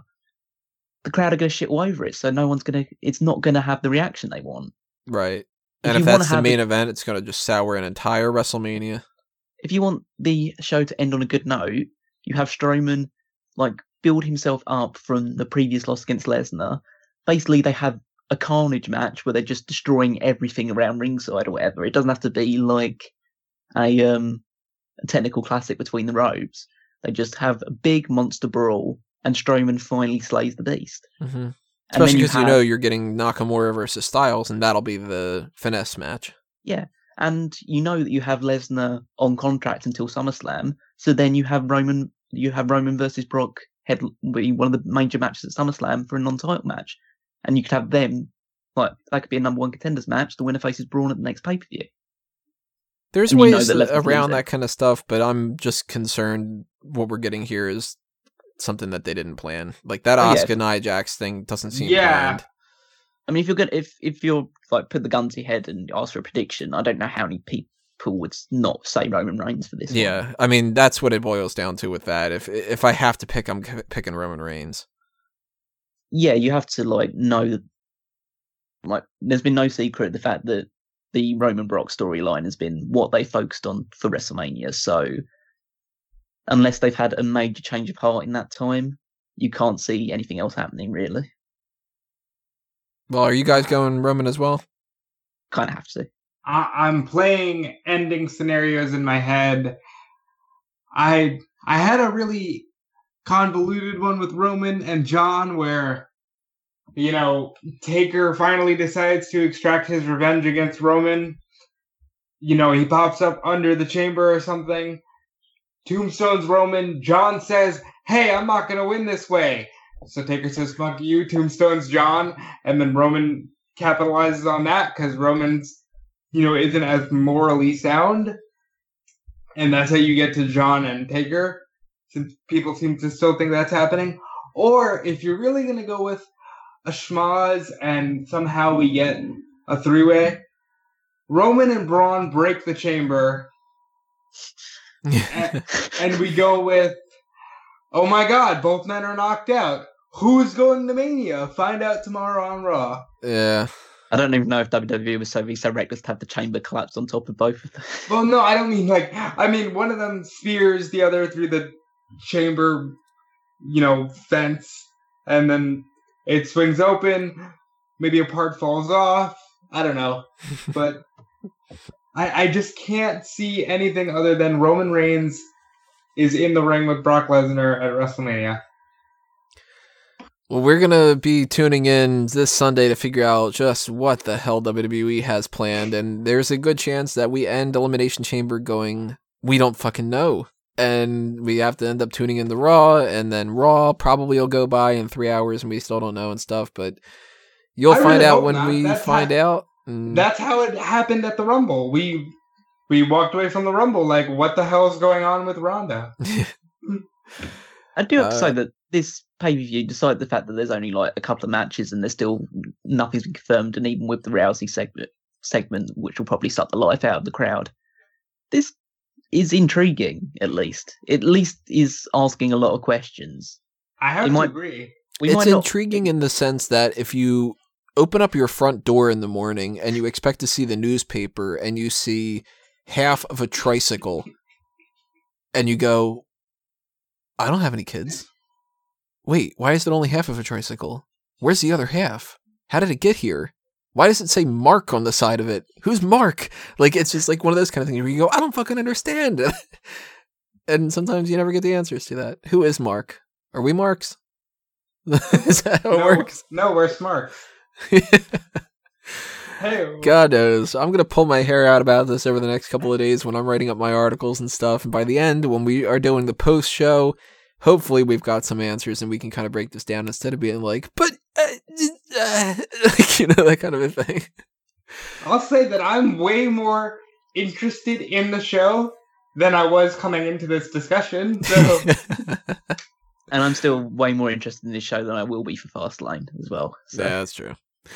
But you guys should be tuning in to the pay-per-view coverage on smarkoutmoment.com and, of course, the post-show as well. If you want to be aware of when we post that, subscribe to the channel and ring the bell for notifications. Follow us on Facebook and Twitter at smarkoutmoment as well. Follow these guys on their Twitter accounts and anything else that they want to be tossing out there. Callum, go ahead. I'll just toss out. You can follow me on Twitter at Wigmeister14. So get on Twitter now and do it. Yeah, I'm on social media at Dude Felice everywhere. DUDEFELICE. That's where you can follow me. And for an update on the Fanboys Anonymous side of things, everybody, the last time that I had checked we should have actually gotten some kind of a notification at some capacity about it not being monetized anymore if that was the case. And I'm going to check it one more time just to be sure with this kind of stuff. But the last time I had checked it, everything was showing up as monetized. Yep, it's still showing up as monetized. So I think I might be in the clear. And that is from all the support that you guys did with watching the videos and bumping up the playlist times and everything like that. That watch time was a huge factor. And thank you. If you want to be aware of how to help us in the future grow in other ways, there are Patreon accounts for Fanboys Anonymous and for Smark Out Moment. They're just .com/fanboysanonymous,.com/Smark Out Moment. You can find all that stuff all over the place and stuff like that. If you are curious about anything else, like the t-shirt designs and stuff, just ask, drop a comment somewhere, and I'll let you in on any of that information. But for now, this is a 2-hour long edition. Editing time. You'll get it at some point. So you'll be hearing it when you hear it. Thanks for watching this, everybody. Drop your comments below and tell us what you thought of our predictions, what you think your predictions are, and anything else you want to chime in on. This has been another Smark Out Moment, and we are being counted out.